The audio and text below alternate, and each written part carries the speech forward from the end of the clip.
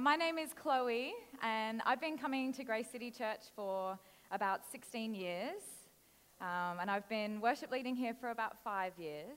And when I was praying about what I wanted to share with you this morning, I felt God stir me about worship. So I'm excited that I get to preach to you this morning about something that I am so passionate about. But before I do, I have a question for you. Have you ever started something new, maybe it was this time last year, and kind of really got stuck into it, but maybe within a few weeks found that it just wasn't working for you? Maybe it was a new diet or exercise regime, or maybe you were trying to learn a new instrument, and you put loads of effort in, and then you just thought, you know what, this isn't working for me. Well, a few months ago, Sam and I had our third daughter, Amelia. Well, actually, I had her. And I was very blessed to have Sam off work for 5 weeks to parent with me at home.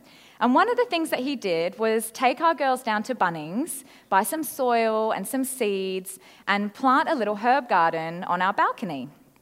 And 2 little watering cans, Summer and Rachel, 3.5 and 1.5, would go out there with their watering cans, water their herbs every day very diligently, and they loved it. But, those 5 weeks came to an end, much to Sam's relief, and off to work he went. And the task of, supervising our passionate gardeners fell to me. So usually in the morning, mid-breastfeed, the girls would be like, Mum, we want to water our plants. And I'd be like, all right, go get the chair. So they'd drag the chair into the kitchen, fill up the watering can in the kitchen, and drip, drip, drip, drip, drip, drip, drip, all the way across the carpet to the balcony and water the plants. Mum, we need more water. All right, go on then. Drip, drip, drip. And they've got dirt on their shoes now. And fill it up again. And drip, drip, drip, drip, drip, drip, drip, drip, drip. And fill up their water. Fill up the soil. Now look, I am all for nature, make a bit of mess when you've got young kids. You can't be too precious. But after about 4 weeks, I looked in these pots and I was like, there is nothing growing in here. So I had a little chat to Sandra, member of the Gardening City group, and told her about what was happening. And she confirmed for me my suspicion that those seeds were dead. So that afternoon I went home, and probably less empathetically than I should have, announced to my girls, sorry, your seeds are dead, we're moving on to other things, and put the watering cans away. I wonder if you have ever felt that way about what we do here on a Sunday morning. Maybe throw in a few kids, or a busy job, or some sickness, mental illness. You've got a lot on your plate. Maybe you've been serving in the sound team every second week for 5 hours, every second Sunday. And to be honest, coming to church has felt a little bit like having my little girls come to your house and trample dirt all over your carpet. And if you don't see some seeds popping up with some fruit soon, you're going to do exactly what I did and put those watering cans away. And you're going to find something way more enjoyable to do with your Sunday morning. So why do we do this? That is our question this morning. Why do we come together in all that it costs us and worship together? We're going to have a look at what David had to say about this in one of the Psalms. But before we do that, why don't we pray? Will you pray with me? Father, I just pray you would open our hearts this morning to hear from you, to see you in all that we do here together. Lord, would you speak through me? Holy Spirit, would you come and just bring revelation in this room this morning? Father, we want to know you better. We want to serve you better. We don't want to waste our time doing things that we don't need to do. Lord, we want to know you. Amen. All right, grab your Bibles. I don't have a PowerPoint. There was no time for that. So grab your Bibles or grab your phones. Pop your phone on airplane mode if you've got a phone, because we're on a journey this morning. And we're going to have a look at Psalm 22, and we're going to start at verse 22. Made it nice and easy for you.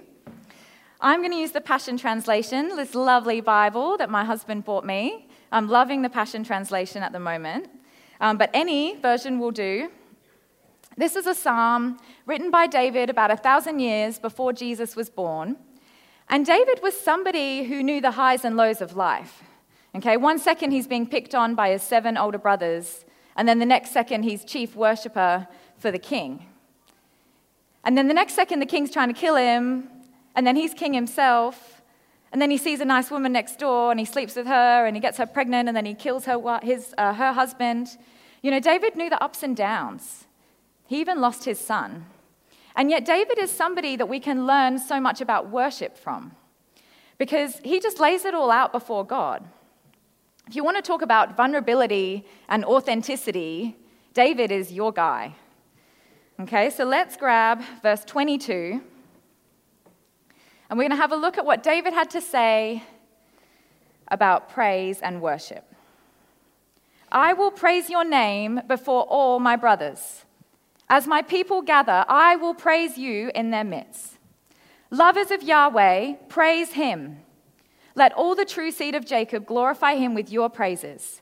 Stand in awe of him, all you princely people, the offspring of Israel. For he has not despised my cries of deep despair. He is my first responder to my suffering. And he didn't look the other way when I was in pain. He was there all the time, listening to the song of the afflicted. You're the reason for my praise. It comes from you and it goes to you. And I will keep my promise to praise you before all who fear you, among the congregation of your people. I will invite the poor and broken, and they will come and eat until satisfied. Bring Yahweh praise, and you will find him. Your hearts will overflow with life forever. So up until this point in the psalm, the first 21 verses that we haven't read, what we actually have is David pouring his heart out to God in suffering. He uses phrases like, God, why have you forsaken me? And then verse 22 comes and bam, praise. Because he knew that in every circumstance, verse 24, God did not look the other way. God was there all the time. A natural response for us sometimes in suffering can be to pull back from God. But David could see that God was there, that God was in it. And he wasn't going to pull back, but he was going to press in further. David chose to praise. And he didn't just choose to praise at home in the shower or in the car on the way to work. He chose to praise, verse 1, with all his brothers. Verse 22, sorry, the first one of my verses. He chose to praise with all the congregation. David's commitment was for corporate praise. Why? Because he knows that it's important for us to share God's goodness with each other as well. We're told in Deuteronomy 4, verse 9, that we shouldn't let God's goodness pass through to that we need to make sure the next generation knows about God's goodness. And David knew that. If God has done testimony in your life, share it. How encouraging is it when you hear about what God has done in each other's lives? You know, we went to a church when we were on holiday, and before the preach, they got 4 people up just to share testimony of what God had done in their lives that year. Like before the preach had even come, everybody in that room was like, yes, God is so faithful. God comes through on his promises. So if you've got something that you want to share, share it. Share it with your kids. If you don't have kids, maybe do the youth group. You know, if you want to work on the youth group, please contact Hugh because they need some people. But share it with the next generation. Share it with each other. And then it's so encouraging when we know what each other are going through, and then we stand in this room together and we praise God. You know, I know for me, if I know that Sam, my husband's had a hard week, and yet he chooses to praise, it stirs me to praise. And when you're standing next to somebody and you know what they're going through, and they're praising, you go, yeah, come on, let's do this together. We're in this together. Hebrews 10:15 says, "Let us not neglect our meeting together, as some people do, but encourage one another, especially now that the day of his return is drawing near." Do you know someone wrote that for me on a birthday card once? Like Hebrews 10:15. And I was like, ooh, what's this? Thinking it was like Chloe, you're a great woman of God. And then I opened it and I was like, oh, maybe they got it wrong. Like, this doesn't say anything. It just says, let us not neglect meeting together. Like, okay. But do you know, that verse has stuck around me like a bad smell ever since. Because every time I feel tired, vulnerable, self-conscious, just pretty much over it, I'll go, well, maybe I won't go to church this morning. Maybe I'll just stay home. And then this verse pops up and goes, let us not neglect meeting together as some people do. And I'm like, all right. But you know, it's no surprise that the enemy doesn't want us here, you know. He wants to isolate us. He wants to distract us. He wants to get you on your own where he can then just feed you lies, you know, hand them out. You're a failure. You're a bad mum. You're no good at your job. You don't have anything to offer at church. And if you stay by yourself, you're at risk of believing that those lies are the truth. But when you come here, we want to be a people that when you hear those lies, you go, hold on, do you know what God says about that? That's not true. You have purpose, you're of value, and you come together and we start giving each other life. Verse 26 says, bring Yahweh praise and you will find him. Your hearts will overflow with life forever. We want to be a people that speak life into each other, but we can't do it if we all stay at home believing lies. You've got to come together and give each other a chance, you know. And when we stand here and we sing the truth of God, you start to realize that what you're hearing in your head are just big fat lies. And you start speaking the truth. And we do that together. I reckon you should all write that on every birthday card you write this year. Hebrews 10:15. Bring Yahweh praise and you will find him. Your hearts will overflow with life forever. In verse 25, David says that he made a vow to promise God, to praise God. He made a vow, a promise, to praise God with other believers. Do you know why we make promises? It's because in our human nature, we sometimes know that unless we hold ourselves accountable, we're not always going to pull through. Like when somebody makes a marriage vow, it's not because every day it's going to be really easy. It's because after the honeymoon, you face sickness, you face financial difficulties, you face wrinkles, you have arguments, but you've made a choice that you're going to love each other. As part of our vows, Sam and I actually promised to pray with each other and to pray for each other. And it's really hard to pray with somebody that you're cranky with. But it's so good for us because every time we do it, it gets our eyes off ourselves and it gets us focused on God. David knew that choosing to praise did the same thing. It gets your eyes off yourself and gets you focused onto God. And refocusing on God is so good for us. When I was a teenager, somebody said to me, praise until you feel like praising. And it was kind of a weird idea at the time, but I started putting it to practice. And week after week, I started to notice that after I had put in my part, my decision to praise, I wasn't dragging my feet anymore. You know, you get caught up in who God is, what he has done, and what he's going to do. Like when I was at uni, I used to go running a lot, and I chose to go first thing in the morning. But every time that alarm went off at 6, I'd be like, oh, do I really want to go? And then I would think about the day before, and I would remember that 10 minutes into that run, I felt alive. And so then I'd be going, do I really want to go? Yeah, because I'm going to like it once I get out there. But sometimes you have to make a decision that your heart doesn't feel like at the time. Sometimes you've got to choose to do something. And every time I got out there, I was always happy with my choice to go running. And in the same way, when you make a choice to praise God, you make a head decision, but your heart will catch up.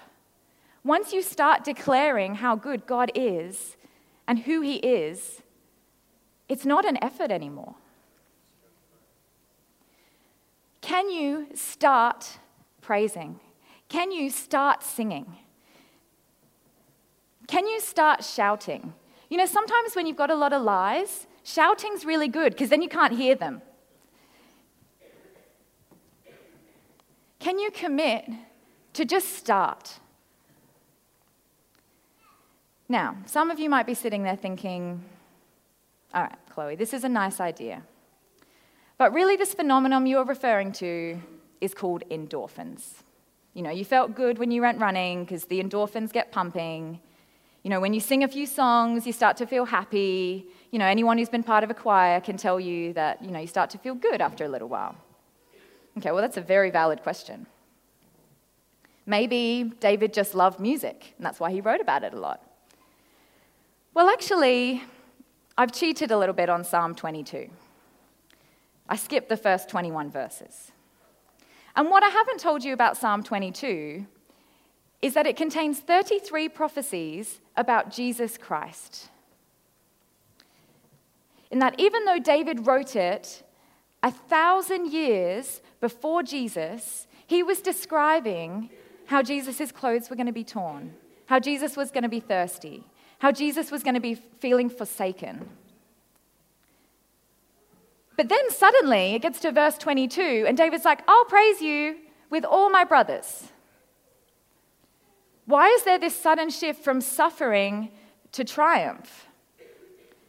Well, the footnote in my beautiful Bible says, in between verse 21 and verse 22 is the glorious resurrection of Jesus Christ, and victory is sounded forth. Jesus. See, David knew when he was making this promise that there was someone greater to come. And David was prophesying about the Messiah. And he made a promise to praise, not because it released some endorphins, but because he knew the God who held eternal life. Bring Yahweh praise and you will find him. Your hearts will overflow with life forever. Not just whilst you're here, forever. Promising to praise God makes even more sense when you can see Jesus. Promising to praise God makes so much more sense for us than it would have done for David, because we live on the resurrection side of this story. Because Jesus is the one who was sent from heaven to bridge the gap between God and us. What sin had broken, Jesus fixed. It is finished, Jesus said as he died on the cross. It is finished. But then death couldn't even hold him. Death was totally powerless over our mighty God. And Jesus rose from the third day, and it is finished, declared an end to sin, getting in the way of our relationship with God. And with Jesus' resurrection, we see that death has no place here, and we stand in eternal life. There's a song that we sing that's got the lines like, hallelujah, Christ is risen from the grave. Hallelujah, Christ is risen from the grave. All throughout eternity, our song will be the same. Hallelujah, Christ is risen from the grave. And when we got sent that song to process and go, is this a good song for our church or not? I listened to it over and over again because I was like, is that all we're going to be singing? Surely in heaven there's more for us than just that line. And I thought about it for a few days, actually, because I was like, can we sing this? Is this okay for us to sing? And I felt God say, yeah. Because no, we're not going to be singing Phil Wickham on repeat when we get to heaven, thank God. But actually, the reason we can sing anything is because Christ is risen from the grave. The essence behind everything we're ever going to sing is because Christ is risen from the grave. So yes, we are going to be declaring Christ is risen from the grave. We stand in eternal life forever because of Christ. Let's go back to my little plant story. You see, before Sandra declared my seeds dead, she asked me a few questions, like, where are your plants? And I said, oh, they're on the balcony. And she said, well, how much sun do they get? And I said, oh, a little bit in the morning. She said, the morning sun's not strong enough. You see, the thing that my seeds needed for existence was missing. They weren't getting enough sun. And maybe if you could relate to what I was talking about at the start, that coming week after week, and you feel like you're doing all the right human things, some of you have even showered, and you just keep putting in all the effort, and yet you're just not seeing any fruit. I want to ask you, have you been getting enough sun? S-O-N. Have you been getting enough Jesus Christ is risen from the grave spoken into your heart? Are you getting that victory and that power in your heart enough? Because we're not trying to just drown out your circumstances with loud noise and get the endorphins racing in this room. We're trying to get the power of Jesus Christ into your heart so that we can stand here and go, God's got it. Whatever I've brought into this room today, God has got it. And whatever you've brought into this room today, God's got it. And whatever we're going to face as a church, God's got it. Why? Because Christ is risen from the grave. And there's nothing that we're going to face individually or as a church that God doesn't know about and that God isn't big enough to take control of. So actually this morning, we're going to put it into practice and we're going to praise together. But can I challenge you to make a commitment like David? Can you promise to praise? Do you feel like you could do that? Because it's so awesome when you start doing something and you start to see the fruit. Can you commit to letting your head make a choice to praise and letting your heart catch up? What does this look like practically? Make a commitment to prioritize coming here together and worshiping together. Every week you can, I would encourage you to come. Because it encourages me, it encourages each other, and it's going to encourage you. However you're feeling on a Sunday morning, if you can be here, come. And make a commitment, number 2, that once you're here, you engage. Sometimes there's distractions. I want to encourage you to position yourself, just like I needed to move my seeds out into more sun. I want to position yourself in a place where you can receive as much as possible. For some of you, it might be something simple like the time that you arrive or where you choose to sit or who you choose to sit next to. And then the third thing I have to challenge you with is, can you make a commitment to praise? Start using your mouth to declare that God is good, that He has done great things, that He will do them again. To start praising because Christ is risen from the grave, because we have a God who's bigger than anything we're ever going to face. I want to invite you to stand. And we're going to praise together. We're going to worship together. We've still got all the time to do that, and we're going to put this into practice together. And I'm going to read this psalm, just these 4 verses and the last verse together.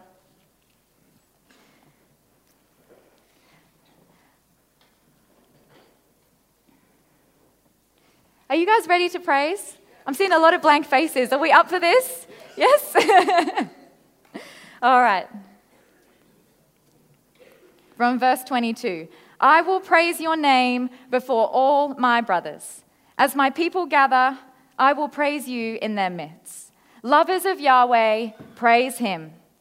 Let all the true seed of Jacob glorify him with your praises. Stand in awe of him, all you princely people, the offspring of Israel. For he has not despised my cries of deep despair. He was my first responder to my sufferings. And he didn't look the other way when I was in pain. He was there all the time, listening to the song of the afflicted. You are the reason for my praise. It comes from you, it goes to you, and I will keep my promise to praise you among all who fear you, among the congregation of your people. I will invite the poor and broken, and they will come and eat until satisfied. Bring Yahweh praise, and you will find him. Your hearts will overflow with life forever. And verse 31, his generations yet to be born will glorify him, and they will all declare, it is finished.